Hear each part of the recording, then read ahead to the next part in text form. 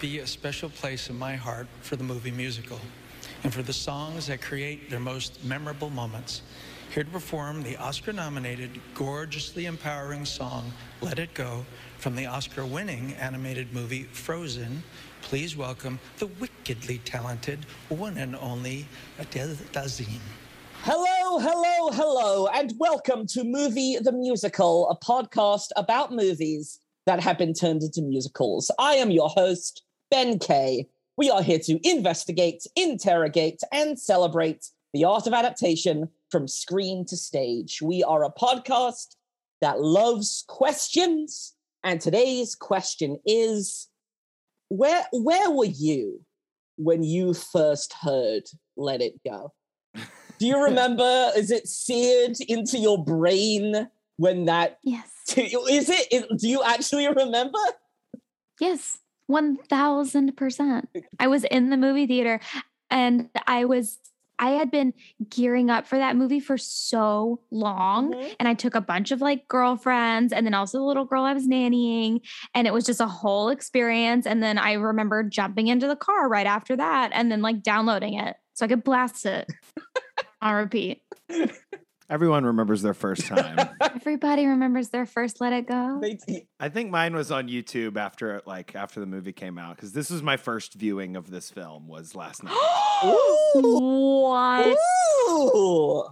I love it. I love it. However, that song quickly became an annoying favorite at the cabaret bar, redacted cabaret bar that I work at. So, oh yeah, I can imagine. It got annoying pretty quick. Yeah. Well, if it isn't obvious already, we have come to the conclusion of our Disney season. Thank you all for joining us. We have finally gotten to the end with Disney Theatrical's most recent Broadway outing, which of course started with the 2013 film Frozen, directed by Chris Buck and Jennifer Lee, and its subsequent 2018 musical theater adaptation, with a book by Jennifer Lee, music and lyrics by Kristen Anderson Lopez and Robert Lopez. As always, our wonderful producer and editor, Bran Moorhead, is here. Hello, Bran. Good morning, Arendelle. I was going to say Vietnam, but Arendelle. Oh. Good morning, Arendelle. Hey, that's the same we've never recorded this early in the morning before, so expect some weird vibes and froggy voices. You gotta your brain's gotta wake up. Bran. And joining us, she's already been on mic, and I'm thrilled about that. She is a wonderful performer, podcaster, storyteller. You can find her podcast, Tell Me on a Sunday, among other numerous wonderful endeavors. Grace Aki is here today. Hello. Hi. Thank you for having me. Of course. And now, before we jump into things, as everyone maybe knows, I like to pin a little thesis at the top of this episode because, of course, we're going to talk about Frozen the movie. We're going to talk about Frozen the stage show. But for me, and we'll maybe get into this, sort of the most interesting conversation that stems from these two properties is sort of, they are both, for me, sort of like where do we go from here for both Disney animation studios and especially Disney theatricals, because, and again, we'll get into specifics later, but I feel like they both represent kind of turning points for both producing companies in a way. I feel like Frozen, the movie was gargantuan. It's kind of like impossible to sort of like overstate like how impactful of a film this was on Disney animation. It just, I mean, Let It Go alone has become an infectious earworm that will either, bring you joy or delight or drive you up the wall, depending on who you are. So obviously it's interesting to sort of look at what has become of Disney Studios since Frozen, and where is it going from here? And then again with Disney theatricals, where did they go from here? This as a producing entity. We talked about this on the Aladdin episode, how sort of there isn't a lot of ground to cover, at least in adaptation land, in the Disney sort of canon, or maybe there is. We can talk about that later. But I don't know. It'll be interesting to sort of delve more into that. So before we go into that, Grace, why Frozen? Why, of all things, Frozen? What is it about the movie and or the stage show that speaks to you? I remember seeing it, in 2013. I can't believe it was so long ago. But I remember seeing it again with like, a group of girls, a group of, especially this young girl that I consider like a daughter, you know what I mean? And getting to see a movie that was not just based on like, how am I going to get the guy? How am I going to get the guy? Mm-hmm. It was just a very exciting sister story. I didn't have a sister, but just like that kind of like sibling sisterhood, woman empowerment movie musical that kind of spoke to me and I was super excited by. I did not see it on Broadway. I don't know if you're familiar, but like those tickets were insanely expensive. Yeah. And yep. I'm very fortunate and privileged to go to a lot of Broadway shows, often just because of the nature of like this industry and what I do. But Disney properties especially have a hard time. They don't comp anybody. So I've seen a lot of them. I was, very much connected, unfortunately, to Newsies and then also Aladdin as well. And so I saw it a lot. I very recently got to see the stage adaptation of Frozen, like a few days ago. Yeah, very recently. So it was exciting to finally see this movie that I've seen, I'm not joking, hundreds of times. Oh, wow. Like if you've ever nannied anyone, that's the go-to. Sure. I only do the Hans part in Love is an Open Door at this point. Like because of every child ever wants to be Anna. And I'm like, I will be the villain. Thank you. So yeah, getting to see something on stage that I feel like I've memorized every beat of is very funny because it's been a couple of years since I've watched it. But again, like, when it was the height of the Frozen, and I still think it's pretty high for kids. Yeah. Like it doesn't matter where you go. If they see an Olaf doll, like they know, they're like, oh, warm hugs. Like they just instantaneously, I think it's really sweet that we still have this like connection because I can't really name another Disney property that has that level of immediate reaction for any child, not in the same way. I think if they saw like, the little pig Pua in Moana, they'd be like, oh, like Moana, but you maybe couldn't name the name or, something else. Like, I just think that the way that it has been celebrated across every continent is still so funny to me because it's like these Norwegian people. I was about to say, yeah. Yeah. And so these kids like have grown accustomed to seeing these people. And I was super excited to finally see it on stage for sure, especially knowing that there were a lot more people of color in the show than there are in the film because of where they decide to, set it. That's fine. But also, I mean, they are all white as snow. They are. They like, Sterling K. Brown is in Frozen 2. They're like, and we'll add a person. We're like, great, cool, good on ya. But yes, it is. They picked one of the whitest places on the planet to set this story. So yeah, I think you're forgetting all the people of color that are lucky enough to voice rock trolls in this film. Sure, they're not playing real humans, but You're not wrong, Bren. You're absolutely right that sort of the recent Disney animated output, it is definitely the one with the largest footprint. I mean, it's only helped by there being a sequel. Are you a fan of Frozen 2, Grace? Oh, it was fine. I wasn't like, oh wow, this was the perfect follow-up. Sure. I thought it was fine. Like it felt like a straight to streaming release moment, which is weird because it was definitely not that. Like it was in theaters, they had new songs. I just didn't care. That's okay. We're an honest podcast, Grace. Do not worry. And I will say the thing that is even more fascinating than Frozen 2, for those who haven't seen it, is Into the Unknown, which is the documentary series on Disney Plus about sort of like the final 6 months making Frozen 2. It's kind of wild that Disney allowed that to be released to the public. I think they had to in order to get excited about it. For sure. I think that, yeah, because initially people were just kind of like uninterested. So it's funny though, because you even mentioned like that soundtrack, like Into the Unknown and stuff.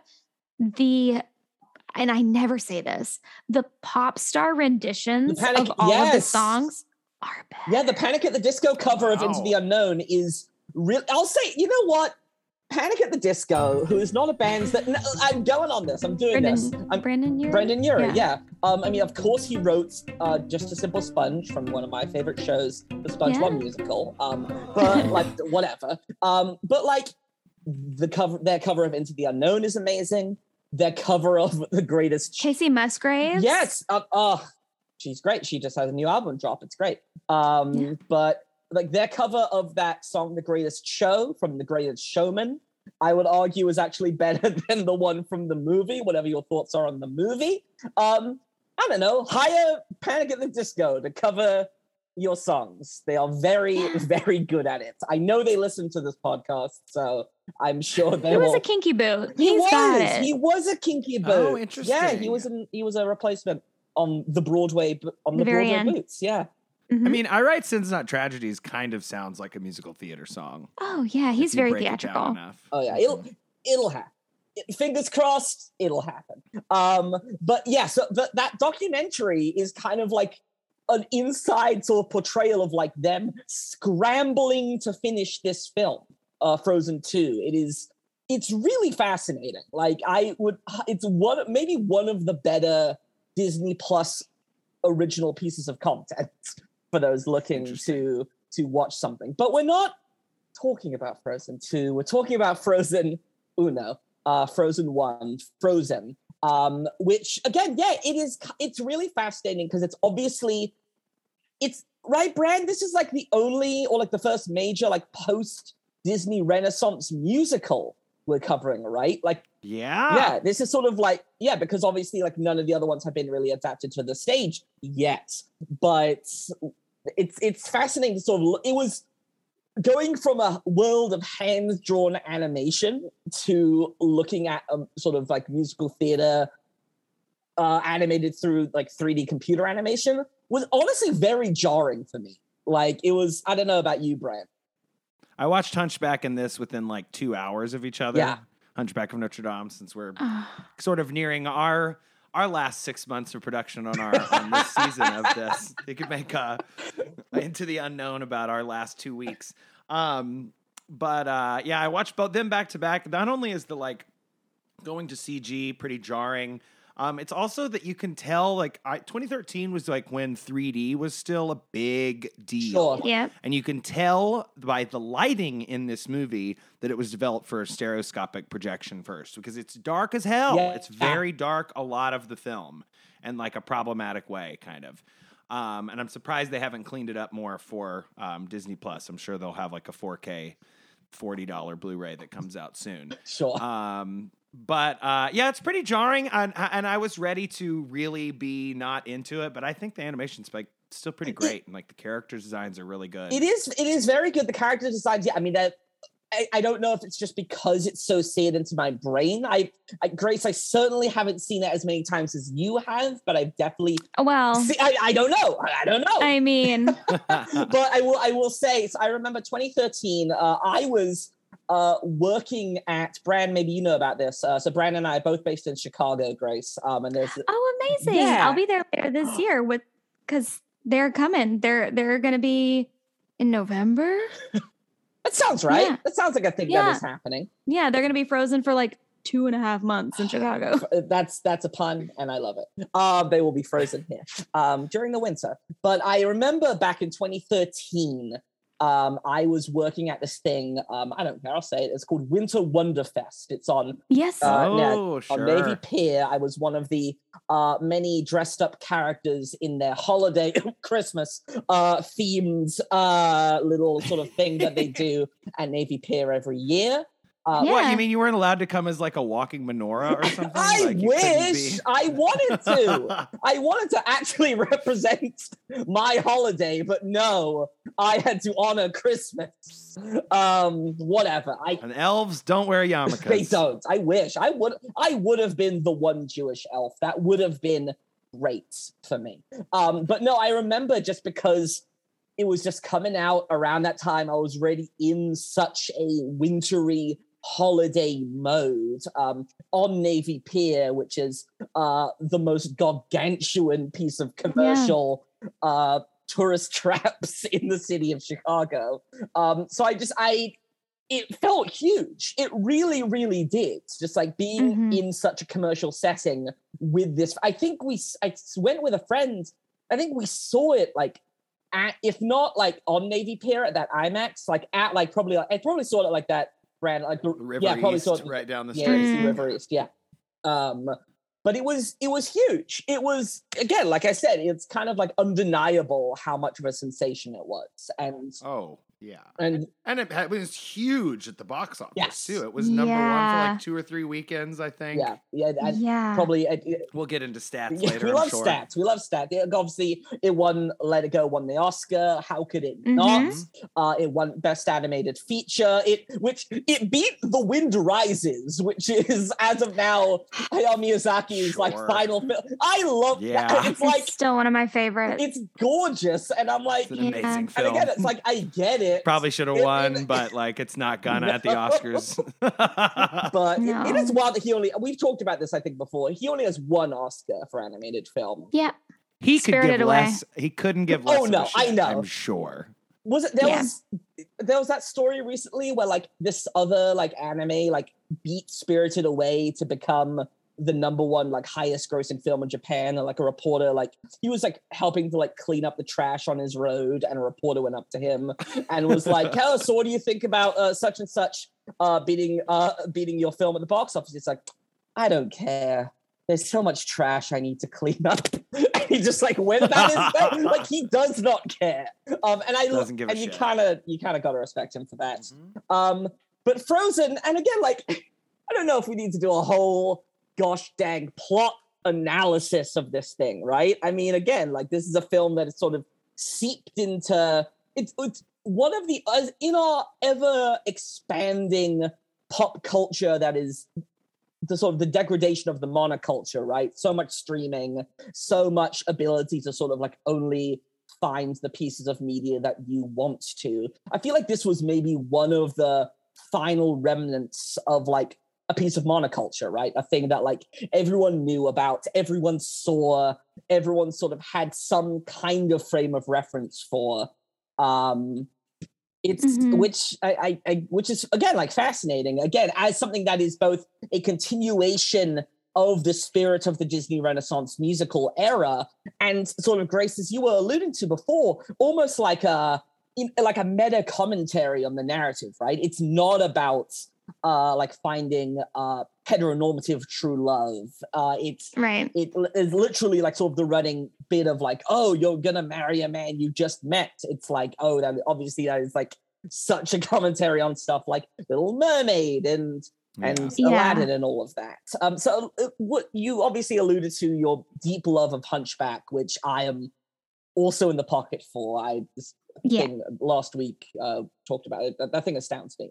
Movie astounds me. But what sort of what other films from that era sort of like really speak to you, and from like that late 80s, early 90s Renaissance era?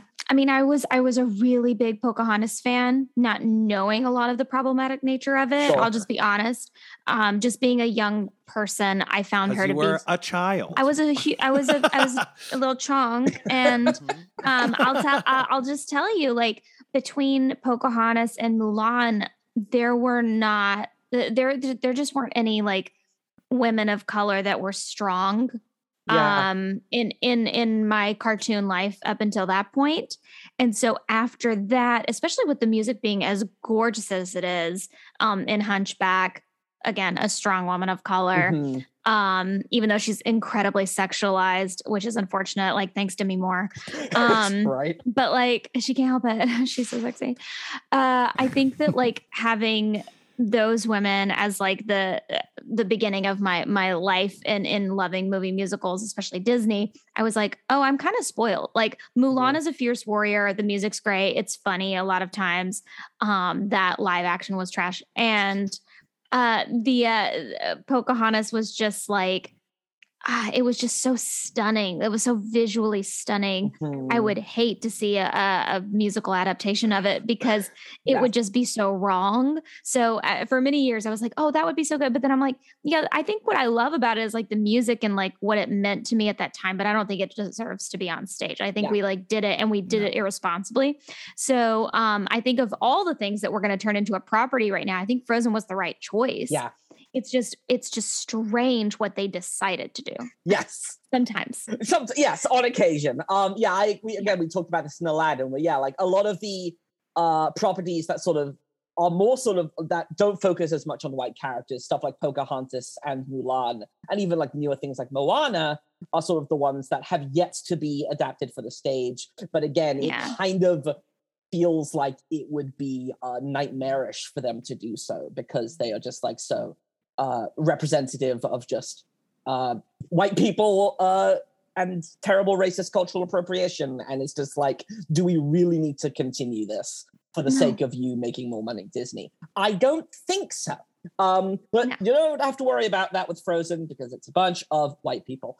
So yes, we got our lovely characters, Elsa and Anna, Elsa, and like, you know what? I kind of love that they never explain why she has these magical snow powers. It's just like a thing. Because like sometimes I feel like, especially in a lot of modern movies, they love to over-explain these things. And I'm kind of just like, yep, she is magic, and you don't have to worry about it. As the movie itself says, let it go. You roll with it. But it gets to this place where she injures Anna as a child, and so the parents take them to these, again, magical little rock trolls who are very cute, not gonna lie. They're a bunch of little nice friends. They heal Anna, but in doing so sort of remove all memories. In the movie. Not in the show. Exclusively movie talk now. Yes, we are not talking about the musical where there are not rock trolls. We'll get to that in a second. I like that the only legwork they do magically is the grandpa troll says like, is this a curse or was she born with it? Sure. And they're like, born with it, and then they move on. And it's like, okay, maybe there's like two types. I can deal with that. That's cool. I like that. Like, I love that. Like, Barrett doesn't matter. It's just the only information he needs, so that's the only information I need. Yes.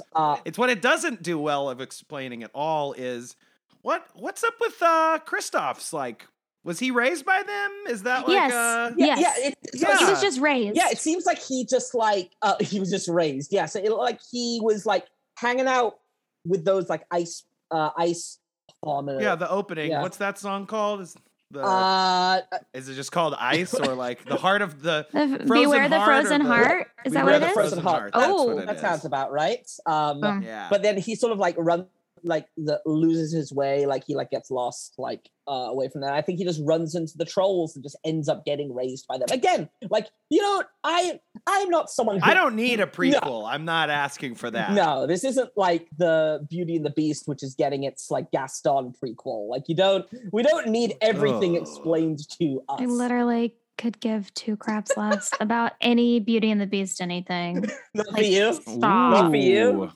Stop. We don't need any more. I agree. No, we certainly don't need the gritty backstory. Stockholm syndrome. Leave me alone. Let me read and be pretty. Shut up. Like I can't anymore. Like, listen. In high school, can that be your new Twitter bio? I mean, truly, like, could not care less.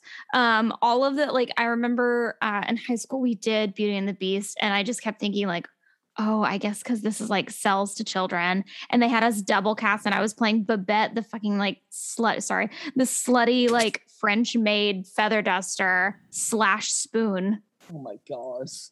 No, stop! This is all dumb. So yeah, no, they can stop with Beauty and the Beast. I really don't get the romanticization of it. I think it's like about a narcissistic abuser man who befriends a small man, and then they try to murder someone. Okay.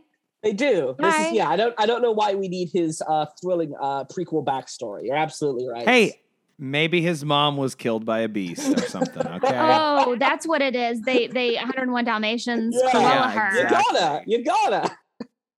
Bad people are sometimes just bad. Move on. Bye. Correct. Gaslight, gatekeep, Gaston. Gaston. We haven't really talked about. So obviously, yeah, this is a musical. It's a big Disney musical. So leading up to this, so we had, I guess, another property that could maybe adapt to the stage, The Princess and the Frog, with songs by Randy Newman. And then obviously Tangled was sort of one of their big first CG movie musicals. Is that in between Frog and Frozen? It sure is. Yes. And that's with Alan Menken doing the music and Glenn Slater as the lyricist.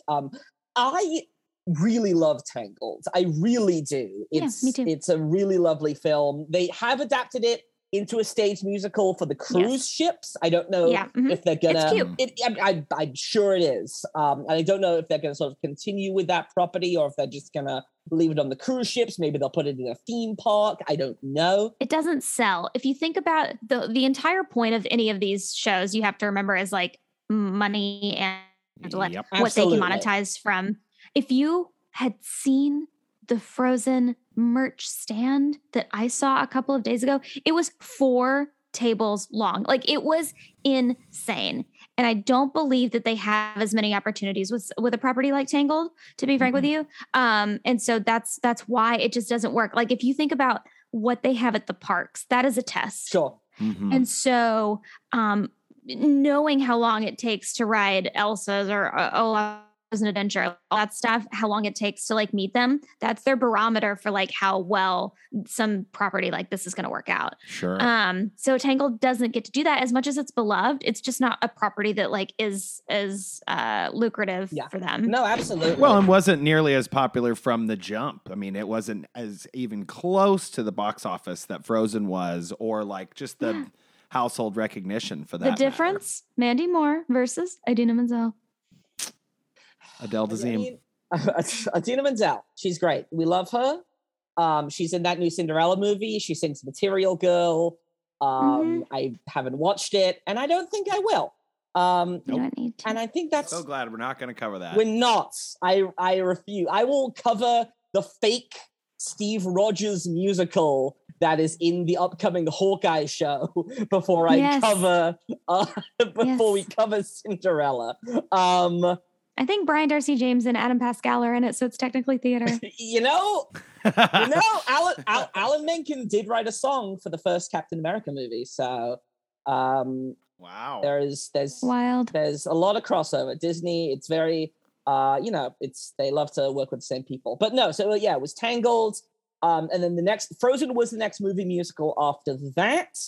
The only other movie musicals, just to sort of look at the scope of where Disney is going as an animation studio, because they've sort of mastered, if you will. They're sort of like, okay, they figured out the kinds of non-musical animated films to make, right? They've sort of like, they've got like the Wreck-It Ralphs and the Zootopias, and the Big Hero 6s and the Raya and the Lost Dragons. It's like, it is kind of this like action. They'll do like the non-musical action adventure films, and then we'll sort of throw a musical in there now and then.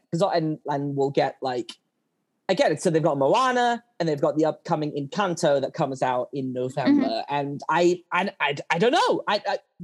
Surprisingly, that movie comes out in like a little over 2 months, and there's very little. I've heard nary a song from that show, that movie, and that's kind of interesting to me because it's Lin-Manuel. He's I don't know if you've heard, he's a popular guy, that Lin-Manuel Miranda.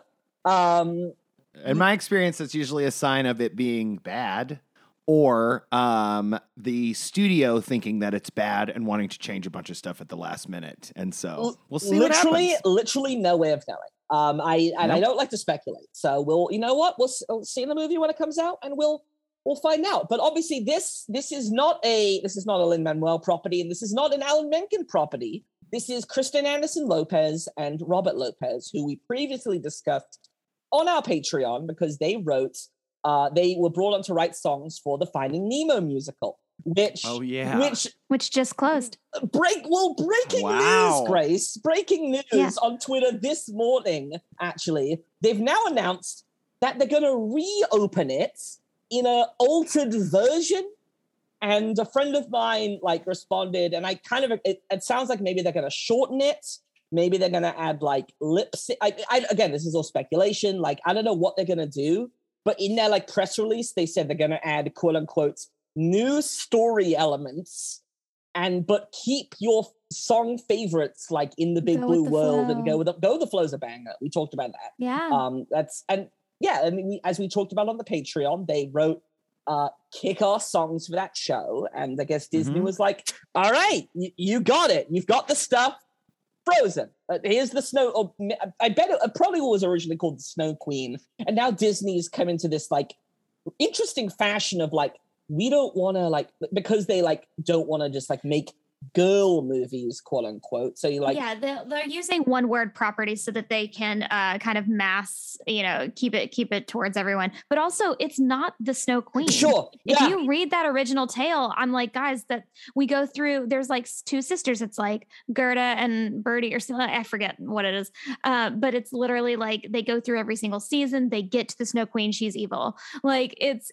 It's not the Snow Queen at all. So pretending to call it their version of that is strange. Sure. But Frozen keeps it, at least hopefully in some capacity, gender neutral. And then also they're able to sell to boys. Cause do you remember Brave? That was one of the first times they decided to go, oh, what if we called it Brave?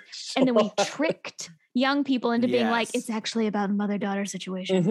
And so it's been working for them. I don't really care. Moana was fine because it was her name. Again, I just, whatever they need to do to sell this to whomever they want is what they're going to do. Absolutely. Yeah, and again, Frozen as a sort of retitling of the story makes a little more sense than changing Rapunzel to Tangled. Again, I get the mental math there. But you could have just called it Rapunzel. It's Rapunzel. But yeah, it is interesting to sort of look at obviously Kristen and Robert, the songs that they've written. They obviously have more of a pop sounds to them than the Alan Menken Disney Renaissance songs. And obviously Let It Go it became sort of, Let It Go. Let's talk about Let It Go, which obviously is performed with bravura by Idina Menzel, no question. And a computer. Yeah. Yes, and you can't do that live. And a computer. Yeah. You can't do it live. You can't. So but what is it? What do we think it is? I don't know if anyone has thoughts on how did this song sort of become the sensation that it is? I'd say right off the top, it's legitimately a good song. Sure. It's a good song. It's a good pop anthem. It's kind of an I want song, or it's almost like an opposite of an I want song, because I guess she wants to not want. It's the 11 o'clock number of this musical, if you're going to call it that. You know what I mean? Because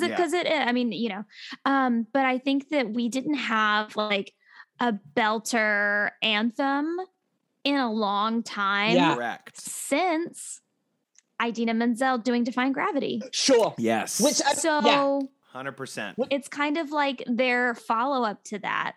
And, because because it ended up not being Betsy Wolfe, you got to reclaim Idina's space on the throne of Broadway beltress anthems. And because I think that we were really, really lacking that in every community, and young people, people that are musical theater fans, people that are Disney fans.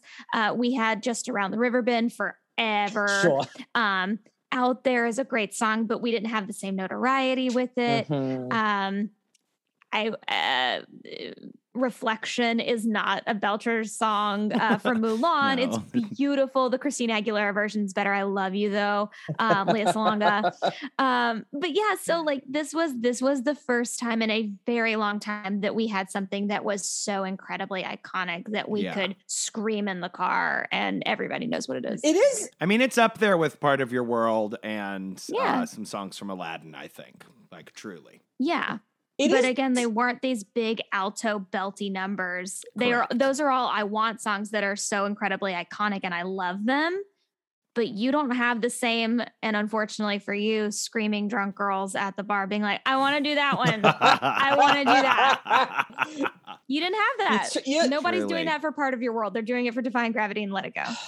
They sure it is interesting, again, from sort of like a structural perspective, that Let It Go isn't an I Want song. I arguably this show doesn't have an I Want song. You could make the argument that it's for the first time in forever for Anna, but I mean, but again, that's less sort of less defined as an I Want song. Yes. So it is interesting that like the big song isn't an I Want. It's an I Have song, I suppose, or it's like it's like a discovery number. Yeah.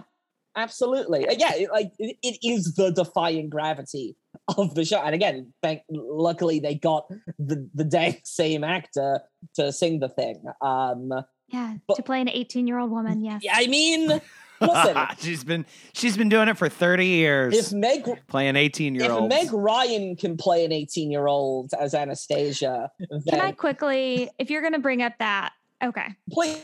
I was walking in Soho one day. Brian I'm a huge Nora Ephron fan. Like Meg Ryan in every Nora Ephron film is really important to me as a person. Big fan of hers. But I was walking in Soho. I was walking to work many, many years ago, and I heard someone talking behind me, but I had my headphones in and I couldn't place it. But I started singing in my brain hole, "Heart Don't Fail Me Now." I don't know why. And I just started doing that. I was like, why is it stuck in my head? And then I realized it's because Meg Ryan was standing behind me talking. And I just associate her voice with the triggering of that song, which isn't even her singing it. It's Liz Calloway. Yeah. But I was just I was cracking up for the rest of the week being like, I can't believe a person's voice triggers a song don't even sing. But that's the power of these movie musicals, especially in animation, is like we just immediately go into it. Like I guarantee you, if we ever heard Idina saying any version of her lines from that movie, we'd just be okay. Dun, dun, dun. Like we just immediately I think it's great. I'm glad that we had this number in this film, because I think a lot of the songs are really, really good. It's not just that one that stands out.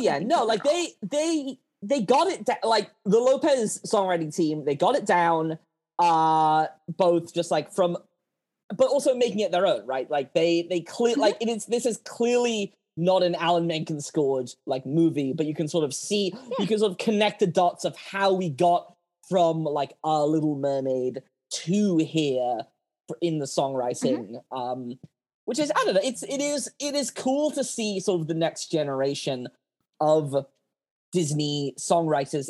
I don't think they have.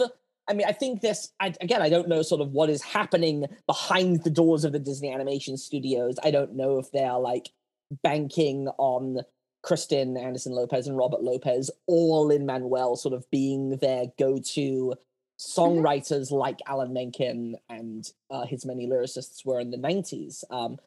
Again, I don't know. Well, now they have to rely on star power. It's really different than it used to be. Yeah. They have to rely on who has the notoriety like Lin. Sure. As a composer, and we don't really have anybody else like that besides like Pascal Poe. They've not been tapped to do an animated situation, from what I understand. Which is surprising, right? Isn't that kind of surprising? Well, they've been busy. Sure. I mean, like Greatest Showman is like was such a big thing in like La La Land. All this, and then of course, like just now with Dear Evan Hansen, like they've kind of been doing stuff. So like the animation people, I feel like have just like started gearing themselves towards like Bobby and Kristen, and like also I think Kristen's like sister team as well does some writing. Interesting. Like I think they do like Central Park the animated series on Apple Oh, Plus. sure, yeah. Yeah. So, but again, also, I know it looks good for them optics wise to have people of color writing a lot of their music. Yeah, sure. That's definitely not going unnoticed. So yeah, I think that they have to, because of our digital age and whatnot, like they have to rely on like the notoriety of a name, whereas they could have years ago gotten away with, if nobody knew Alan Menken's name, they hadn't seen, you know, like Little Shop and stuff like they wouldn't know or care. They would just be like, this music's good. And then they're like, Angela Lansbury's singing it, so I'm in. Yeah. It's not the same way anymore. So they have to. Well, it's interesting too, because they do have to rely on the name, but like, as we're seeing with like the bevy of big name stars in the Marvel universe, is that they also want a lot of names, because then they don't have to pay one of them a ton of money. Sure. And that's like I mean, like, yeah, I'm being like a bit cheeky here, but like, it is part of the reason that the Marvel MCU got so big so fast, is because after Robert Downey Jr. Made it work with the first one, he locked in a huge contract, and they're like, well, we have to get enough people so we can kill off Iron Man, because if he does 10 movies with us, he gets like 2% of international gross, and we cannot give him $10 billion of our money, you know? And that's why you have stuff like Scarlett Johansson suing them because they didn't release the movie in theaters and that kind of a thing. So I think that because I would imagine that by the end, and I guess not the end because Alan Menken's still alive, but I would imagine that towards the end of the 90s, Menken and Ashman would have been pulling down so much money per picture because because they had nobody else to go to. Whereas if they have a Lin-Manuel and a Lopez and Anderson Lopez team, and this other sister team, and yada, yada, on and on and on, they can be like, all right, well, we'll just put you on ice for, pun intended, a few films here, and we'll go work with these other people, and then whenever you want to come to negotiate on our terms a little more, we'll come back and maybe do another movie together. Yeah. So it is suits them in all quadrants. It is also sad because, like Grace, as you alluded to before, like, Howard Ashman and Alan Menken were, discovered through this off-Broadway hit. And that's just arguably that kind of happened with Lin-Manuel. Obviously, In the Heights was off-Broadway, and then it went to Broadway, and then sort of everything followed from that. But, like, there are a lot of very talented off-Broadway and or, like, underground, like, composers who probably could write the heck out of one of these movies. And it is a shame that like that pipeline, like it did in the 80s, just isn't a thing right now. That's what happened with Aaron Flaherty for Anastasia, right? Like this, that sort of happened concurrently with Ragtime, right? It would it was really stuff like Once on This Island and My Favorite Year that sort of got them to that Anastasia writing place. So it would be lovely for sort of the bevy of wonderful, and not even New York based, just like national and international musical theater songwriters to sort of have those same opportunities to write for the big screen. And it isn't just like whatever's happening. And Robert Lopez is even like a decent and interesting example of that, because Avenue Q started as this off-Broadway thing, and he was like, writing songs that are kind of making fun of, even in Book of Mormon, that are making fun of I Want songs and these classic Disney tropes and all this stuff. Yeah. And then it's not until he writes a legitimate, he wins a Tony, and then writes a legitimate version of this for the Finding Nemo stuff, that they're like, okay, cool. And then he's like, I guess I can do it for real too. It's just funny to see kind of. You have to have known how to do that if you're going to parody it. Absolutely. Yeah. No question. We could go on for hours about this particular topic, so I need to bring us to the other main focal point of Frozen, and then I do want to actually move us to the stage show, because I feel like we focused on the movie for a long time. Olaf, that lovable little Josh Gad voiced snowman Olaf, who, along with Let It Go, became like the thing of this movie, right? Yes. Mm-hmm. And this was like, again, this was probably like, I need to look this up. Like, this was like Josh Gad's like one of his first big things. Is obviously he was in Book of Mormon.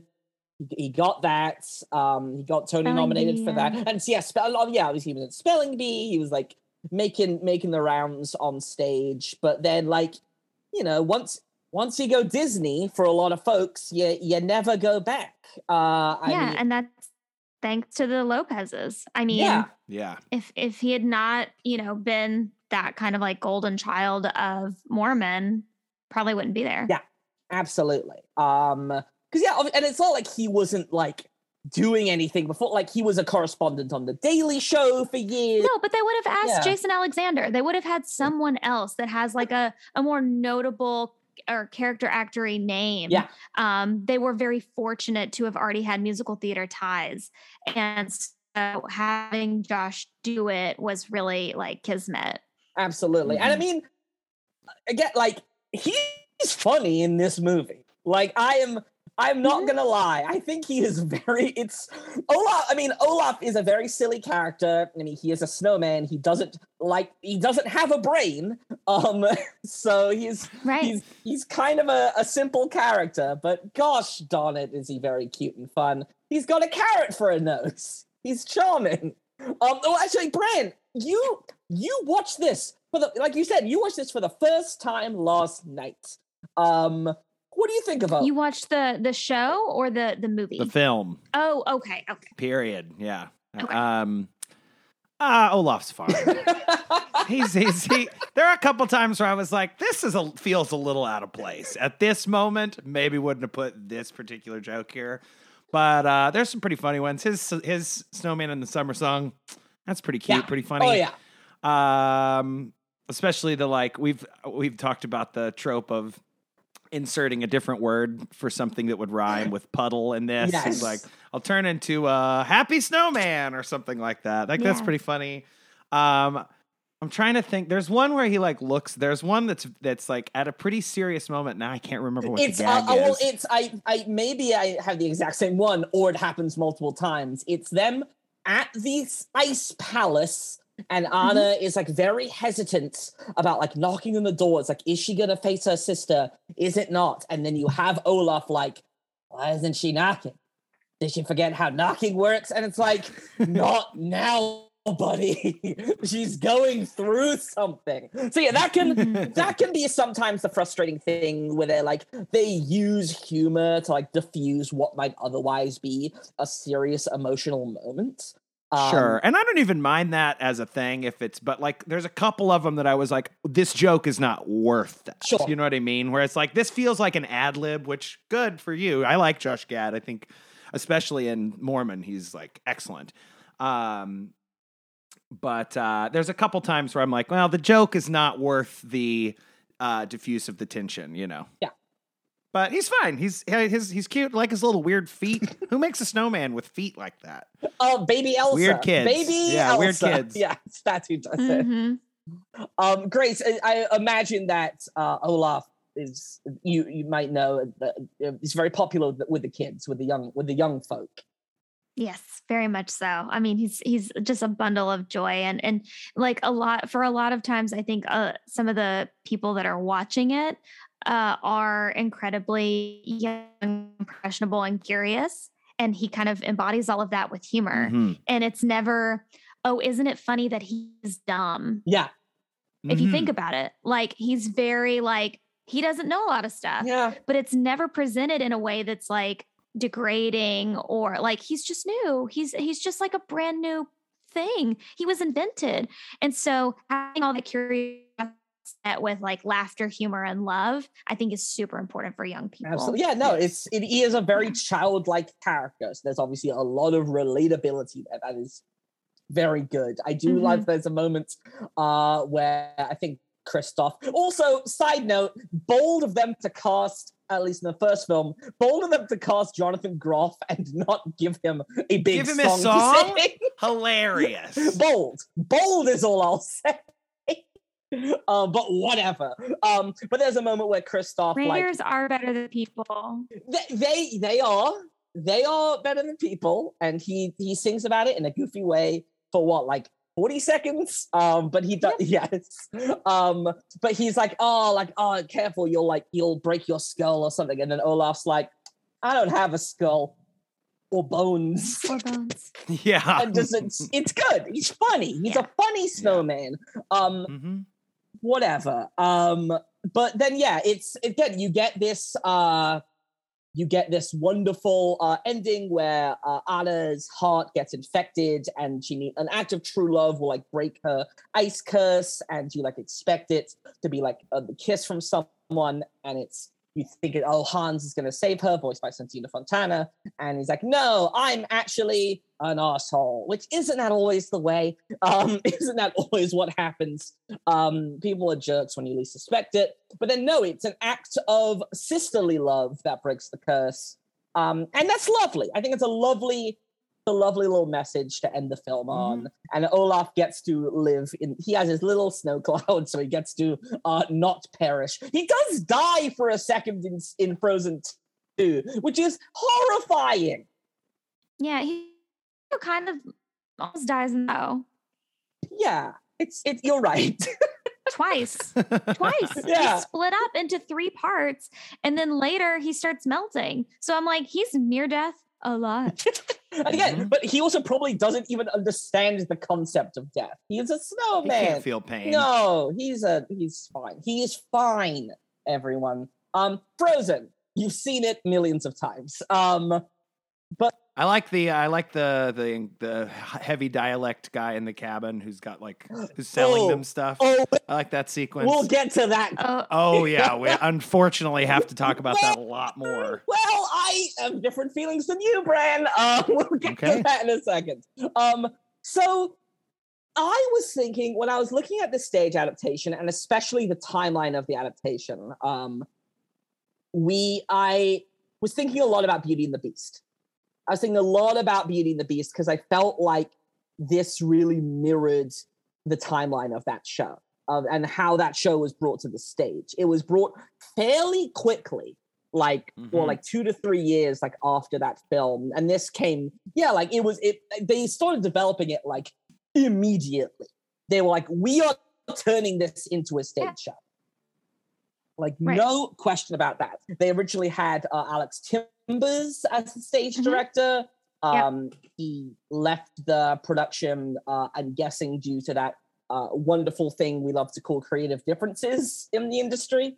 Who knows what that would have looked like? But also, he's doing fine. His show about bug juice is coming back to Broadway. He is okay. And he's got Moulin Rouge. He's got Moulin Rouge. Dude is fine. He didn't need the Disney money. He's okay. But he was replaced by Michael Grandage. It tried out in Denver, Cold Place, and then it opened up Broadway in 2018. Similarly to Beauty and the Beast, one of the original creators of that movie wrote the book. So co-director Jennifer Lee is the book writer here, and then also the voice of the mom in the film. Is she? Yeah. Wow. Weird. I love that. And there's a lot of weird cameos from the writing team in the movie. The guy who I was just talking about, the incredibly heavily dialect. I want to say, I don't know, what country are they supposed to be aping here? Norwegian? Norway? Any just generally Scandinavia? I think it's Norway. Yeah. It's what Norwegian because people think about this film. It's set in the Norway part of Epcot. When you go to the park, that's where they've set Frozen. Because they did used to have a very cute little troll Viking ride there called Maelstrom, and now it's the Disney Frozen Adventure. So it's the exact same ride. With Olaf. They just changed. Yeah, of course. Just put a cardboard cutout of Olaf at the entrance. Right. Done. $5 facelift. So then obviously Kristen and Bobby write a lot of new songs for this thing. I will say, you kind of, again, whether you like them or not, they didn't skimp on writing new material for this thing. They went into it. So good on y'all. Never seems to be a problem with these adaptations is writing too little. Sure. I would say. Sure. Yes. I mean, isn't that the thing? It's always it's always just they gotta expand it so so much. They don't though. Well, you're right. It could just be a one. I mean, you gotta have it. It could be a one act. You can't, because you gotta sell more merchandise. Right? Good God damn it, you're right. Yeah. So I did see this thing on Broadway. Way back when I did a double feature. I saw the matinee of Frozen and then an evening performance of SpongeBob. And I don't need to tell you which one I liked more. But SpongeBob. Disney at the daytime and Nick at night. It truly was Nick at Night, and it was a superior Nick at Night, I'll say that. But yeah, it was, I mean, it felt so many young people, so many kids. It felt like I was at a Disney theme park watching that show. Grace, I don't know what sort of the audience was like when you went to see it. Obviously, this is a mid-pandemic Broadway tour. I got to see the opening preview for the first time that this theater in Buffalo is getting back to doing theater at all. So the ushers and the whole staff was like incredibly timid, which is understandable, but also made the audience timid. And so like I felt like they weren't as lively as the opening night audience, but I think that people are slowly getting back to it. You never know when you're not in New York, like what the city's going to feel like. Yeah. And so we've never been in a city in a pandemic in general for theater. So it was definitely strange. It's not like it wasn't well received because of the material. It's literally just like the what we have to work with right now. I was excited that there were a lot of young people seeing the show, perhaps too young sometimes. Sure. As to where, they're yelling out iconic lines, hopefully not too much. I hate more than anything when people yell out the obvious like break in summer when they're like, put me in summer and I'll be and if some kid says puddle, stop breathing. I don't do that. But my favorite was when that happened, one of the nights that I got to see it, I heard a kid go, "Happy Snowman." And I was like, that is the most precious thing in the whole world. Like, I love that you're trying to help. Like, hopefully they didn't say it too loud because, you don't want to disturb everyone because then everyone starts laughing. Yeah. Like at one point, in the show and in the movie, Anna does freeze. And I had forgotten that part of the show. I didn't know how they were going to do that. I was pleasantly surprised at how they were able to pull that off. It was really beautiful. Yeah. And I love practical theatrical magic. What do they do? Is it with like costume and lighting? But in a way that like actually stunned me. There was without like giving too much of like a spoiler, because I would hope that people are able to see this, especially since it's on tour. Sure. But like they do freeze her with the use of lights and also people to give your eye like a trick for a moment, and you definitely know what it is. It's not like they're like, "Oh, we fooled you," No. like the whole audience knows. But there was this beautiful like, right after it happened, which is how you know something works. Yeah. But what was great was when that happened, obviously, she's trying to save her sister, and Elsa's there, and Elsa, of course, is like crying and like just like giving you all the feelings. And I heard this one child go, "It's okay. It's okay." Oh. Like you're gonna, and I was just like, "Oh my God." That is, it's I love young audience members because they are the most honest. Yeah, me too. They will tell you what they are thinking. Yeah, guess what? If your joke's not landing, guess what? They're not gonna laugh. Maybe they'll even boo. Who knows? I will say. Yeah, I mean, they're incredibly supportive because they love it. Yes. I will say, and I'm guessing that they kept it for the tour. It's some of the most impressive, and we don't usually talk about production stuff, but whatever. It's some of the most impressive projection mapping I've seen in a show. Especially end of Act 1. So obviously they position Let It Go as the Act 1 finale, because how can you not? Like, how, like, that's you have to take a 10-minute break for applause at the end of it anyway. Yes, if you're not going to put it at the act break. Yes. So, and just like the way that sort of they use projections to sort of like map the set, transform. It's cool. Like, they got that fucking Disney money. They use it well here. Cool. Looks good in the movie too.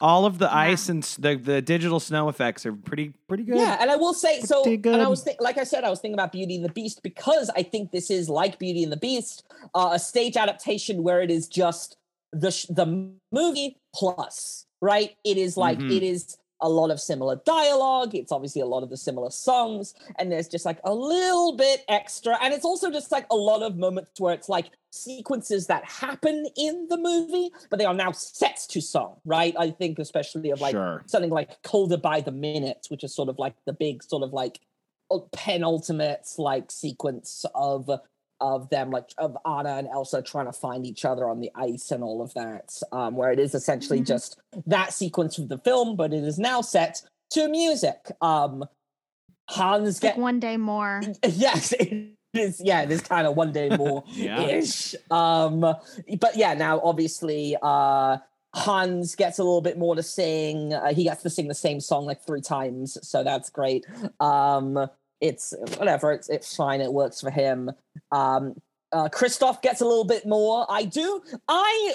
So like, what do you know about love? Is like, again, it's sort of like the musical version of the "you married a man you just met." It's kind of like the musical antithesis of Love is an Open Door, kind of.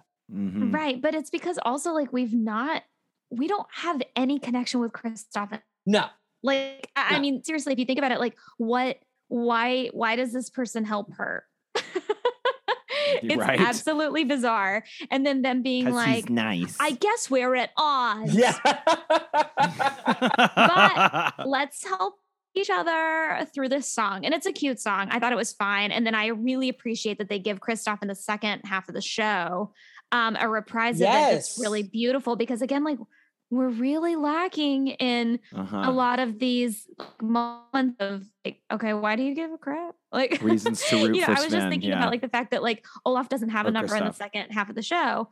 And so it's just kind of like, you did in summer, now be funny the rest of the time. Yeah. Like, there's sweet moment, when she's dying, he's there, helping her not do that. Yeah. But yeah, like I think that some of the best numbers from when I was seeing it here, obviously, like we know that Anna and Elsa are going to have these like killer songs, like Monsters Crazy. But Hans gets to like kill it a couple of times. Yeah, no, it's true. They give him stuff. It's great. And like, yeah, I would say what is dubbed in the show as Kristoff Lullaby, which is sort of his slower version of What Do You Know About Love, that is my favorite new song that they wrote for this show. It's really slow and sweet and adds emotion, and adds sort of character and adds something to the stage adaptation that I felt was sorely missing from the film. And so that for me is a real success. And speaking of things that are added that I think are great, so obviously, Bran, just wait. So obviously at the top of Act 2, so Act 1 has ended. Let him go. You have him rock him to the restrooms. You did it. So how do you open Act 2? Well, as we alluded to, there's this little shopkeep character, and he gets to. It's so bizarre because he breaks. Pretty big in the movie. He's a big guy. It's a fun little, not very little. Yeah, it's a fun character design in the film. But he breaks the fourth wall. He's talking with us. A device that has never been introduced in this show. It's just like the show that you just talked about, SpongeBob. Patchy the Pirate opens Act 2 with that big crazy number where he's talking to the audience. It's the same type of trope where we're like, how do we wrangle the kids back? Because here's the thing. When kids go see a show like this, after Let It Go, after Defying Gravity, they are literally checked out. Yeah. So you have to actually talk to them. Sure. That's the only way you can keep going. I think it would make sense if it were Olaf, to wrangle the kids back, because he seems to be the through line of like, hey, we're on the same page, like you and me, right? But the fact that they don't have him do it is fine, because I think that the character that they've chosen is super fun and funny and pretty iconic from the film. The thing about that song is that, like, if you're singing an accent and you're saying, that you have this like hut and then you have this sauna. First of all, if you are not like an incredibly privileged like person, you probably don't know what a sauna is. Sure. Now, let's also use an accent and say sauna. So you're Sure. already hearing a word you're unfamiliar with in an accent, and then naked people run out. Explain to me the thought process for the children. Like I had such a hard time with it because I was like, these people are like dancing and singing and it's so joyful, but it is absolutely bizarre and I'm uncomfortable and I hate it. But Grace, when you put it like that, when you put it like I didn't even know that leaves were to like fan yourself, like to like pat your body in a sauna. I just thought they're covering themselves like Adam and Eve style. Right. Like it was absolutely creepy. And I just felt bad because I wish I could have just looked at the audience for them to be like, I'm giving you listeners, I'm giving a face of, wait, what? I will now. Also, it's all based around this Instagram worthy word. I know it's a real thing. Hygge. I know it's a real concept. Hygge. Yes, hygge. But like it's such a like meme thing in America for the last 10 years to talk about, especially in anywhere that gets remotely cold. They're like, I'm gonna get my hygge. I got my sweater and my hygge. You know, and you just like a white woman's like Instagram is full of hygge. Hygge? Ew. Yeah. Spelled so it took me 2 years to Hygge. realize. Yeah. But Hygge. So a couple of things, Grace, you're absolutely right that Patchy the Pirates does do a second act opener, a wonderful song written by Sarah Bareilles, but whatever. But that show also opens with Patchy talking to the audience. The device has been introduced already. I will be the dramaturg for any production of SpongeBob the Musical. SpongeBob Musical. Anyway, what I like about this song is, and obviously the character, his name is Oaken. In the original Broadway production, he was played by Kevin Del Aguilar, who it's this, you know, again, like I think you're absolutely right. There are a lot of issues with the song, especially with the presentation. It is very out of tune with the rest of the show. It seems, but that's okay. And that's not the problem, in my opinion, with the song. It seems you know like what I mean. It seems like it's like fun and dumb. It seems like a remnant from the Alex Timbers production, because obviously Kevin worked with Alex on Peter and the Starcatcher, so it seems like maybe this was like one of the things from that. And again, I get no way of knowing what that version of the show is. But yeah, that's kind of one of the only reasons why I'm like semi-charmed by it, while also recognizing there's a lot of issues with it. There's a lot of sort of confusion about it. Especially for like audiences who have no reference point for what is happening, because it's a lot of stuff that isn't actually explored a lot in the movie that it is based on. But I don't know. Yeah, and it is also like it can also become grating to just sing the same word over and over and over and over and over again. That can sometimes not be the most exciting thing to experience as an audience member. Yeah. I think it's cute though for kids to like be able to take away a thing, because if they've got something stuck in their head, you know it worked. None of the things that don't work about the song for me are the actual song. It's really like the number that they're choosing to do, which is like naked people in a sauna. Like that's when I'm just like, I don't think it works here. And it's like a bizarre sexualization of like, especially like the women in the company, they're having to cover their breasts and bottom parts. And then the men are just covering the bottom parts of them. So I'm like, okay, cool. So like women's breasts are sexualized, not men's. Got it. And then they're in these like naked unitards with like painted nipples. Weird. No, thank you. Weird. I want final big adjustment that I want to talk about in the show, and then we'll wrap things up. The trolls who are not in the show anymore, and they are now the hidden folk who look like I don't know, they look like first draft Avatar characters. Let me say this: they have changed. In very recent times, from what I can see from like production photos of the original, and then now, the tails were taken away. Good. The masking situation was taken away.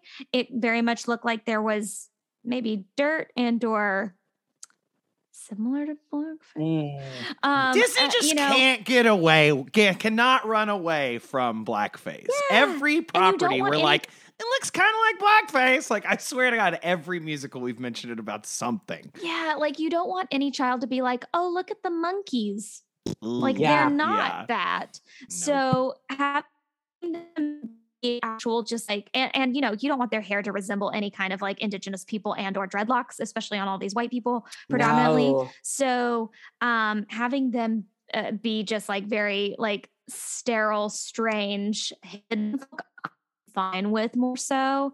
If I'd seen that, you know, the one that I've looked up pictures for, I don't know how I would have handled it. But if they're not going to be my cute, adorable, dumb troll rocks, you can be in like, you know, abs out, feathery, leafy, whatever. I wish they could have just found a way to put the trolls on stage. I think. Well, they don't have they a problem with did. puppets because Olaf has the weird like walking around puppet person, Yeah. you know? Yeah, but what you have is, first of all, a crap ton of puppets, Sure. Yeah, of which is course. very expensive. And Sure. from what I understand and have seen of the Olaf puppet gear, it is incredibly painful. Like they even have Yeah. like Sven. Interesting. It's wild. I can imagine. Yeah. Yeah, it's like a metal bar that runs from the back, the top of the Mhm. back to like to the front, and then like the hand position. It's incredibly it's insane. But having that as the troll people also implies like a very like little people are things type of visual Yeah. that is not Sure. helpful. Sure. Yeah. So honestly, I fully agree with you. I was very much on board of like, I wish they had just done the freaking trolls. Like that's funny and it's like cool, but when you think of it stage and you're looking at people, I think that we have to like humanize that and not try to be like that's an other. I think it's Yeah. better that they're unfortunately like sexy, gross forest people. You know what I mean? Yeah. Like of all the things, I think that's what has to work. I think, yeah. So, want to wrap things up. Frozen is fine. It is fine. If you like the movie, you'll probably like the stage show. It contains, Yeah. right? I don't know. It contains what you're looking for. It doesn't take anything away from, like, even Olaf looks very similar to what he looks like in the movie. Oh, yeah. So, like, Yeah, like because to they a allow T. the puppet to look like how you're wanting to go home remembering Olaf. Mhm. They're not straying far away. Like a new version of it. Mhm. Yeah, like, you know, they didn't get to have Iago be Iago in Aladdin, even though No. DDR, Don Daryl Rivera, is incredible. I love him. Yeah. He's amazing. He does not look like Iago that you have in your mind. And for how many Olaf toys that they're going to sell, they Oh, need yeah. to have Olaf be in Oh, front yeah. of Olaf. Absolutely. So I think that they do a good job of that. And then the Sven puppetry is just really beautiful and phenomenal. So I'm okay with it. What was the most expensive merch item that you saw? Oh, you know what? I Should think have it was told like, you to take note. I know. I think it was like an ornament or something. I obviously wanted all of it. There were like multiple like teacups and like mugs because obviously like it's like a hot cocoa vibe Sure, of the show. sure. But there were like furry hoodies and like Sure. throws. I mean, guys, it was. I really do want you to see it when you're when they're in Chicago because Maybe we it's will. bananas. Maybe we And will. well, to be frank, guys, like the two Carolines, I've listened to recordings of the other girls. I'm not about to like they're incredible in their own right. These two, as Anna and Elsa, are insane and phenomenal and beautiful to listen to. I could hear Karen Bones sing anything. Like the way that they get to do like I Can't Lose You as an added song that they just started doing for the tour. And then they taught it.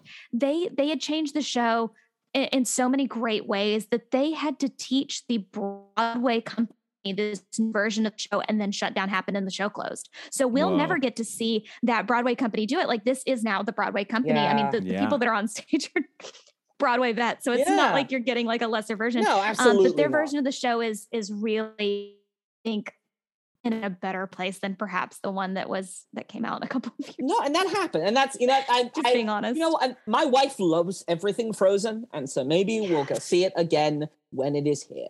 Who There you knows? go. Great. I want us to Grace, before you have to go, well, no, we'll do the rankings first. We'll run down them, and then we'll ask you the question. Cool. First. I thought we could do the opposite. Like, we can let her go, and then you and I can bullshit longer on our rankings. Sorry about that. I we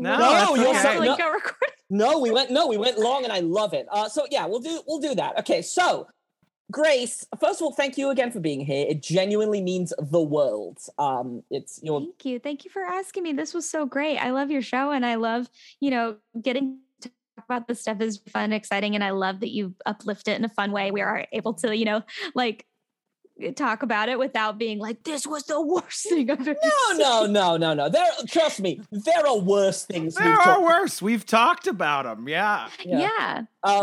This is like a hugely influential movie. Just because I never saw it, I was never like I was anti-Frozen. But you knew what it was. Absolutely. And I've heard pretty much every song from it. And it's such an influential movie that there's a porn star named herself Elsa because she's blonde hair and blue eyes 2 years after this movie came out and had a giant career in the adult film industry. Love that for her. So what a world. Love it for her. Wonderful. Elsa Jean. Google her. Seamless transition. So Grace, at the end of every episode of Movie the Musical, we ask our guests a very important question. So Grace, if you can adapt any movie into a musical that has not been adapted already, what movie would you choose? Okay. Picture it. Are you familiar with the band Outkast? Yeah. Of course. Okay. Are you familiar with their film Idlewild? I've heard of it. Never seen it either, but I am familiar with the soundtrack. Do me a flippin' favor. And I need y'all to watch the film Idlewild, which is available, I believe, on HBO Max streaming. It is already kind of a musical. Mm-hmm. It's really tight. It's hot. I think it would be an incredible adaptation. And I don't know that anybody would think to adapt it right now, but I need it to happen. And I think it'll be great. So just saying, that's what I want. Choice. I am adding it to my watch list as we speak. I think you're going to be shocked that you have not already seen this, because it's in the same vein of do you remember the height of Moulin Rouge and how everybody was trying to do something hot, Baz Luhrmann, and they were like, oh, well, what if we did that with our music? But new music for that, Terrence Howard is in it, Outkast themselves, Andre 3000, Big Boy. It's good, y'all. Cicely Tyson is in this. Jesus. All right. I'm looking at the poll. I'm a big Outkast fan, and I'm embarrassed I've never seen it, but that's a great choice. Cool. Yeah, from 2006. I'm looking at the poster. Yes. It looks fantastically familiar. I will check this out. Great. Yeah, we'll jump into our rankings. Grace, I know you got to run. But yeah, what can you plug? What can you tell our viewers? Where can they find you? Well, you can follow me on all the social media platforms at It's Grace Aki. Listen to me. You love Broadway news. If you like hearing about all that, I'm on Broadway Radio Tuesday through Thursday. They give you daily updates about Broadway news. So if you're I don't want to have to read through my Twitter feed every single day with what's going on and you want to stay updated, it's an incredible podcast. It's been going on for 10 plus years. They've asked me to now host, which is great. And then also my podcast, which is a storytelling podcast, Tell Me on a Sunday, which you talked about earlier. Thank you so much for talking about it. Because I believe that my solo play will have ended streaming by the time this is out. But you can follow me on all the socials because I hope to be touring it soon, and I might be in Chicago. So, I miss it. So, anywho, thank you so much for having me on. This meant a lot to me. I love talking with people that love things like this. You guys are so great. You're the best. Thanks, Brandon, Ben. Yeah, we hope to have you back. Thank you. We'll have you back again. Have a great day.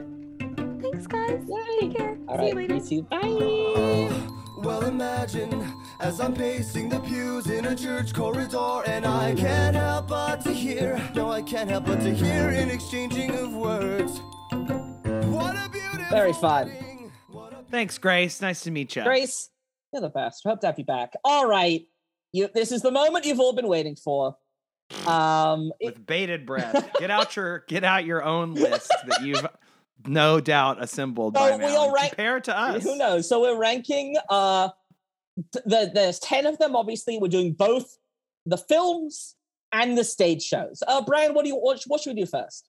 I think we should start with the stage shows because they're overall worst properties, I would say.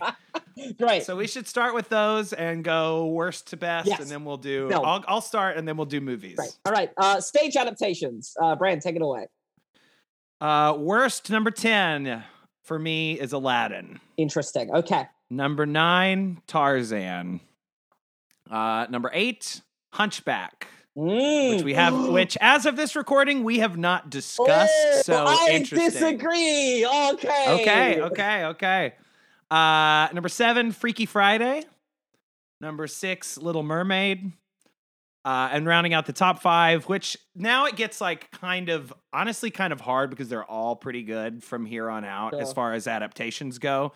For me is Frozen, 5 Frozen, 4 Mary Poppins, 3 Beauty and the Beast, 2 Newsies, number 1 Lion King. Wow. Because if I didn't put Lion King, I feel like somebody would shoot me in the head. Maybe Julie Taymor herself. Oh man. Yeah, let's hear your list and then we can discuss. Yeah, very high for Newsies. All right. It's good musical. I was blown away. Number 10, Freaky Friday. I do not like that stage show. No, it's bad. I was like those bottom 4 for me too were kind of a yeah. Yeah. Number 9, Tarzan. Exact same spot. Just it's a little more interesting, but still not a good adaptation. Number 8, Little Mermaid. I like the movie's too good. Whatever. Number 7, Aladdin. Number 6, Frozen. And then pretty much 5 onwards. I think are great, but you think one of them isn't. Number 5, Newsies. Number 4, Beauty and the Beast. Number 3, Hunchback. Number 2, Mary Poppins. Zach Barr's argument really swayed me. It's my number 2. And then number 1, Lion King. Lion King is the king. It's the king. It's the king. It's good to be the king. Yeah, listen, Zach Boss swayed you with their arguments. I think they're absolutely on the money. I think it's one of the only Disney properties that can really stand on its own as a stage show. It was moved way higher on my list because of Zach Barr. Hunchback? Admiral Zach Barr. Thank you, Zach Barr, for swaying this list that has no bearing on anything. Hunchback, and again, you will have heard us talk about it, but as of this recording, we haven't talked about Hunchback, but you will have heard me adamantly argue that that I love the movie, and I think the stage show just preserves the movie while also keeping the integrity of the ending. So that's what I love about it. Interesting. And I love a lot of this. It's one of the shows that I think some of the songs written for the stage adaptation are as good as the film songs. Yeah. Yeah, I don't know why I put it out. It should be above Freaky Friday and Little Mermaid. Absolutely, you're right. Yeah, it should be number 6 on my list. I think. Yeah, we'll get it. We'll get into that later today. For you listening, you've already heard us talk about this. It's a temporal pincer. Time travel. It's a weird temporal pincer movement. The way that we record this podcast. Exactly. But yeah, Lion King's the king, no question. I would say Aladdin isn't good. Freaky Friday isn't good. No, Tarzan's just boring. But that's the worst. Like most of those are just boring as hell. Yeah, Newsies. Little Mermaid's too weird. Movie's too, like you said, the movie's too good for the musical to be so bad. Yeah. But then Newsies. I think obviously it was very high on your list. But I would say it was maybe like the biggest surprise revisiting all of these. Stage shows. That's the hard thing is because like I feel like these rankings are completely on like this last month and a half that we've been doing this. Like it's I've tried to keep any of my, which is very hard, especially when we get into the movie rankings, to really do in any sort of objective way. But I was really trying to look at them based on our discussions and my thoughts in this last 6 weeks of us putting together this season. Yes. So that's why Newsies just really blew me away. The musical, like it's a wonderful adaptation. And yes, we try to stay away from production, but with the Disney, we kind of don't because they're kind of they are the productions, and like pretty much any like thing is trying to ape that. I almost ranked Little Mermaid musical higher because of the Paramount production. Sure. And them finding something much more interesting to do than the original. Yeah. But still, just the material's not right. We all, at the end of the day, we are an adaptation podcast. Correct. You cannot discount that. All right. Correct. Movies. Do you want to go again, or should I go first this time? I'll go again. Great. Why not? Go for it. Number 10, Mary Poppins. Okay. Number 9, Tarzan. Couldn't sway me on the film, No. Zach Barr. You could sway me on the adaptation, but that movie sucks. It's way too long. And she's mean and bad as a character. Number 9. Number 9 Tarzan. Number 9, Tarzan. Number 8, Newsies. As of this morning, moving around. Number 7, Frozen. Yeah. Number 6, Hunchback. Number 5, Little Mermaid. Number 4, Freaky Friday. Number 3, Lion King. Number 2, Aladdin. Number 1, Beauty and the Beast with a bullet. All right, I'm gonna. Great film, damn near perfect movie. All right, here's my rankings, and I'm really glad about something that I'll say at the end. Number 10, Newsies. Do not like that movie. Okay. I'm sorry. That's fine. Number 9. It was number 8 for me. Pretty bad. Yeah, number 10, Newsies. Number 9, Mary Poppins. Yeah, similarly, not for me. 8, Frozen. Okay. 7, Tarzan. Number 6, Freaky Friday. Great. That was, I'll say, So good. I'll say my biggest, there was a lot of fun that we had on this season. One of my biggest joys was revisiting that Jamie Lee. And we're talking, this is the Jamie Lee Curtis, Lindsay Lohan. Yes. Not the whole world, just the 2000 whatever. 2003. Yeah, that was revisiting that movie and being like, oh, this thing rips. This thing's great. Yes. Anyway, so that's number 6.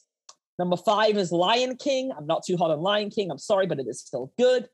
Number 4 is Aladdin. Number 3 is Hunchback. Number 2. Wait, where did you put Hunchback again? It's number 6. Oh, it was mine. The Mhm. top 6 were all pretty close. Good. It's like right Yeah, below all Little right. Mermaid for me. Sure. So yeah, number 3, Hunchback. Number 2, Little Mermaids.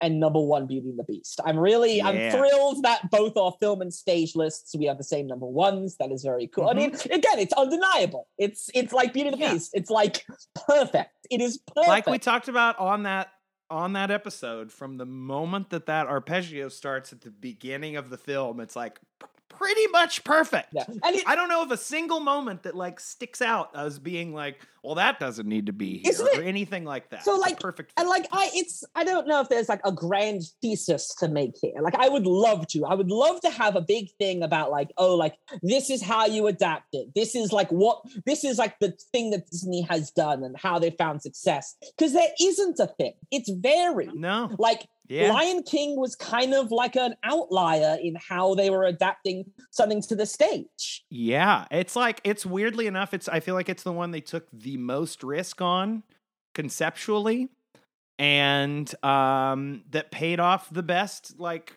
critically. Yeah, and but and money. then, like, it made tons of money. But for like them over they the years. haven't tried that again. That's Nope. that's kind of the thing. Like again, like wasn't really able to get into it in our main discussion, but yeah, like Frozen, it's weird because they've gone full circle. They've come all the way back to how they originally started off with these film to stage adaptations. So that's part of like, is this it? So like, are they just gonna, this is the formula, they found it. Are they gonna go from here? Or is there going to be a property in the future where they are gonna try and take that risk again? And the answer is, I don't know.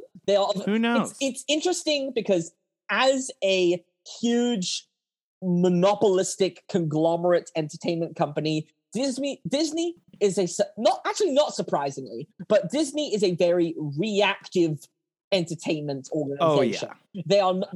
They see what works and then they will just go from there.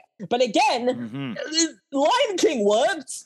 But then I guess like Tarzan and Little Mermaid were almost like their attempt at that, right? They were like, well, here's a little bit of artistic. Here's if we half-ass what we just did. Yes. Like if we don't full-ass Julie Taymor wackadoo, we just put them on Heelys, or we swing around a lot and have like green more attempted. Yeah, if we have green. Yeah. But then it is it is interesting. Well, yeah, like I feel like Newsies and Mary Poppins are really low on our film lists, but are very high on our stage lists. So. And they're pretty straightforward too, you know? I mean, both of those are, Mary Poppins, they add a lot, but they have more source material to pull from. Yeah. but as far as like concept wise, it's, you know, she really flies across the whole auditorium with an umbrella. She really has, you know, there's not cartoons dancing, but there's crazy puppets and yada yada yada, you know, weird magical stagecraft stuff, dancing on the ceiling and that kind of thing. Where was Beauty and the Beast on your stage list again?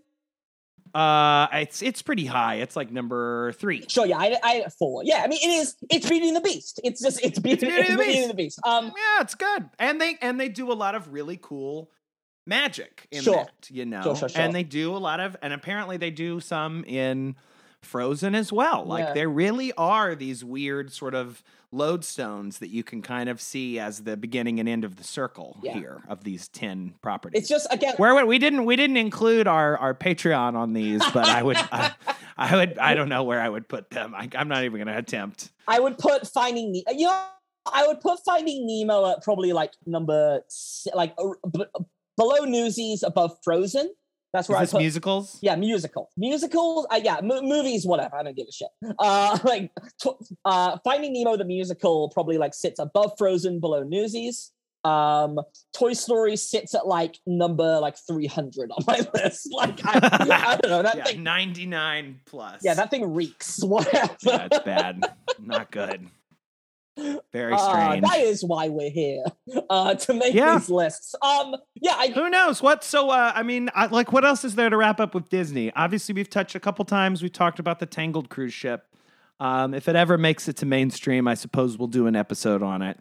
We didn't really talk much at all about Hercules, which has had like started and stopped productions. Yeah, Hercules. Right? So Hercules, which I saw it was part of the public, like Shakespeare in the Park Public Theater Works program, which is almost like a community theater take on their Shakespeare in the Park shows. Interesting. So it was like, you know, that Jelani Aladdin, who played Kristoff in the original Broadway Frozen, he played Hercules in the stage show. Roger Bart, famed stage actor Roger Bart, who was the singing voice of young Hercules in the film, played Hades, which is very fun piece of casting. Talk about him a lot on a future episode of Back to the Future, I'm sure, if that musical ever comes out. It just opened in the West End. We will see. Did it really? It really did. Wow. He has COVID right now, Roger. Hope you feel better. Oh, no. I know. It's very sad, but I hope he feels better. But yeah, so Hercules, again, the book for that production was by Christopher Diaz. It was a similar thing where Alan Menken and David Zippel reunited to write some new songs.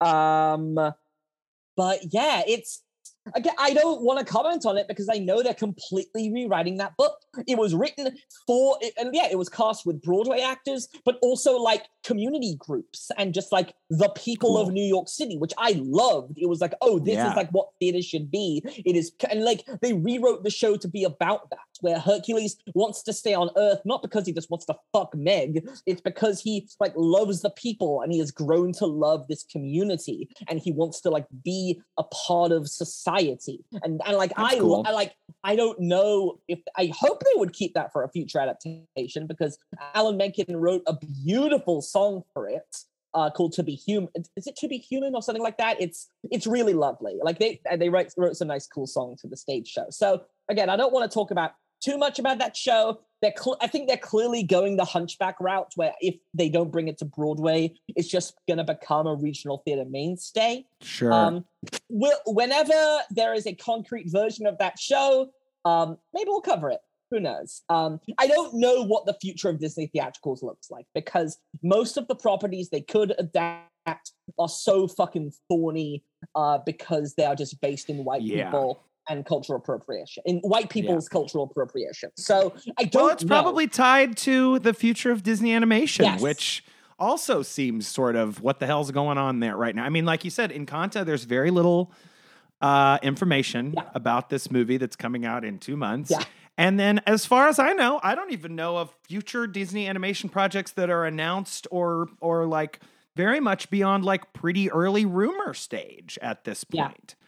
So it's interesting. Yeah, I'm Frozen. The only thing that I don't want to say about Frozen and sort of the cyclical nature of all of this that I thought of that I didn't really talk about with Grace here was that it also it does remind me of those of Little Mermaid and Beauty and the Beast in a way of being like the main character being a woman, whereas like we said on Tarzan and with Hunchback, they sort of are like going for the boy demographic with those films after this, and then they sort of don't really. And like even Tangled is like, you know, oh look, there was a ton of advertising with what's his face, and there's like knives and fighting in it, you know.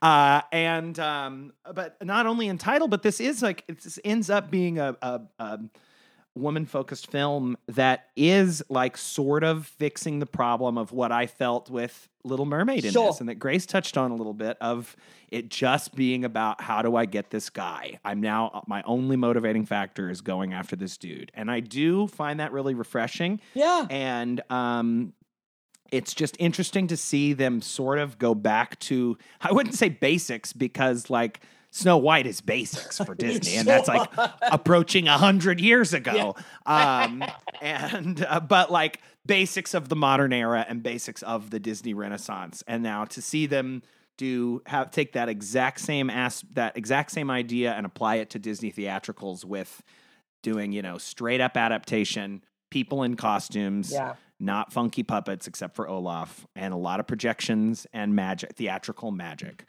It's just interesting. We'll see. Who's the head of Disney theatricals now? The wonderfully unproblematic Thomas Schumacher. Great. Nothing I can say. Everything I would say is alleged, so I won't say anything. Excellent.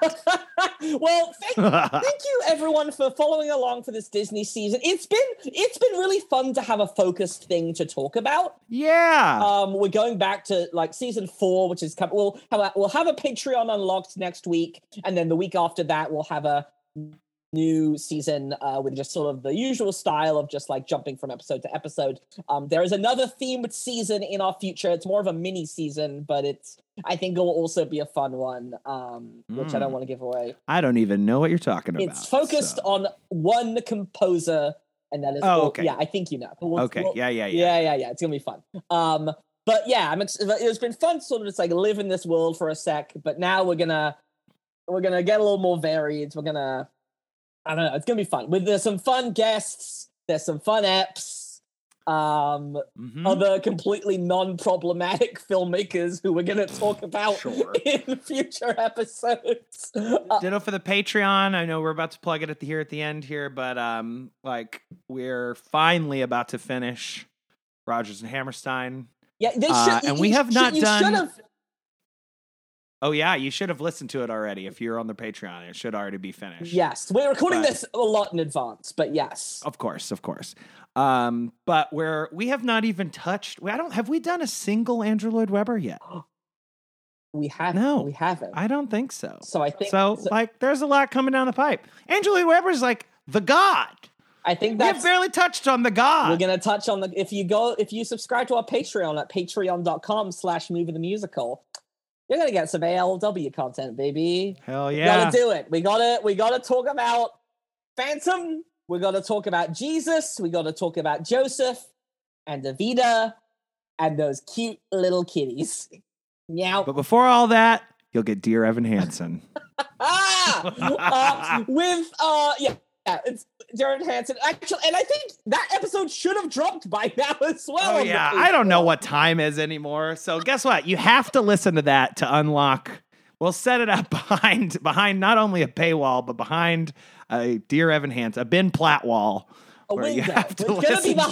It's gonna be behind a window. You gotta wave through it, and you gotta go to patreon.com/moviethemusical and consider becoming a monthly member for $3 a month, because we are a triple threat podcast. Thank you to Grace Aki, who left like an hour ago. But no, thank you. It was wonderful to have you here. Hope to have you back. Thank you, as always, Bran Moorhead, for producing and editing this show. I want to thank each and every one of you for listening. I want to thank Emily Harrington for our artwork. I want to thank M. Modaf and Josh Stanley for our kick-ass theme song. If you like the show, be sure to rate us, review us, and subscribe for future episodes. And you can follow us on Instagram and Twitter at Movie the Musical. Keep on singing. Can we do that? The Disney theme to end? The Sure.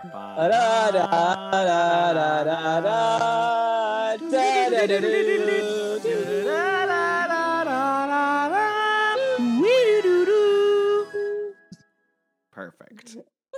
The House of Mouse will come for you in your sleep.